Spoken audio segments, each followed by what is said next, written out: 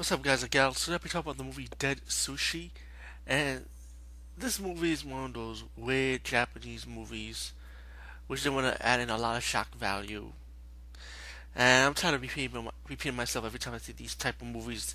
I review a slew of them, and I've seen a lot of them, but I didn't review all of them because usually movies like this get repetitive, you know.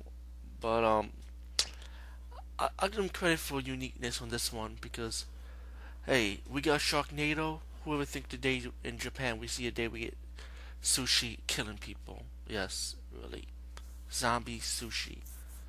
And the plot and story, and of course, we're titled Dead Sushi. Yes, it is a comedy horror. Not horror comedy, comedy horror. And the movie's about this Japanese girl learning to become a sushi chef with her dad, but she always failed because the dad disapproved how she makes sushi. So she runs away from home, works in a hotel, get bullied by the other hostess, and one day these VIP businessmen and a woman will come to the hotel inn to relax. Meanwhile, you got this hobo that he has a serum to make dead sushi come to life. Once the hobo comes in, he reveals himself as a former worker that got betrayed from his bosses, so he decided to get his revenge by injecting a serum into his octopus sidekick while he was shot dead by the owner of the inn.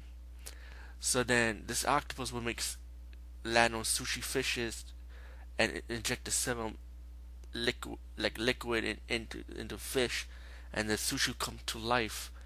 And the sushi end up talking, killing people in this Holiday Inn Japanese hotel, and they all have their own personality, while people in the inn have to survive and try to fight the sushi off. And the woman had a sidekick, an egg sushi that talks. It's like a little Pokemon, like a little Pikachu, and he ended up talking, and he's like that little egg sushi that gets picked on by the other sushi because he's not a fish, you know. So he has powers to shoot acid.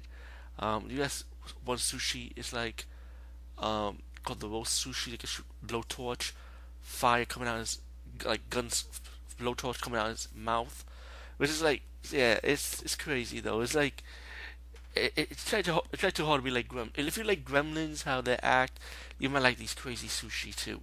You know, the movie progresses. You get the hobo, like you find out that he's still alive, and then he eats this powerful sushi to transform into a fish monster with a fish head. I kid you not.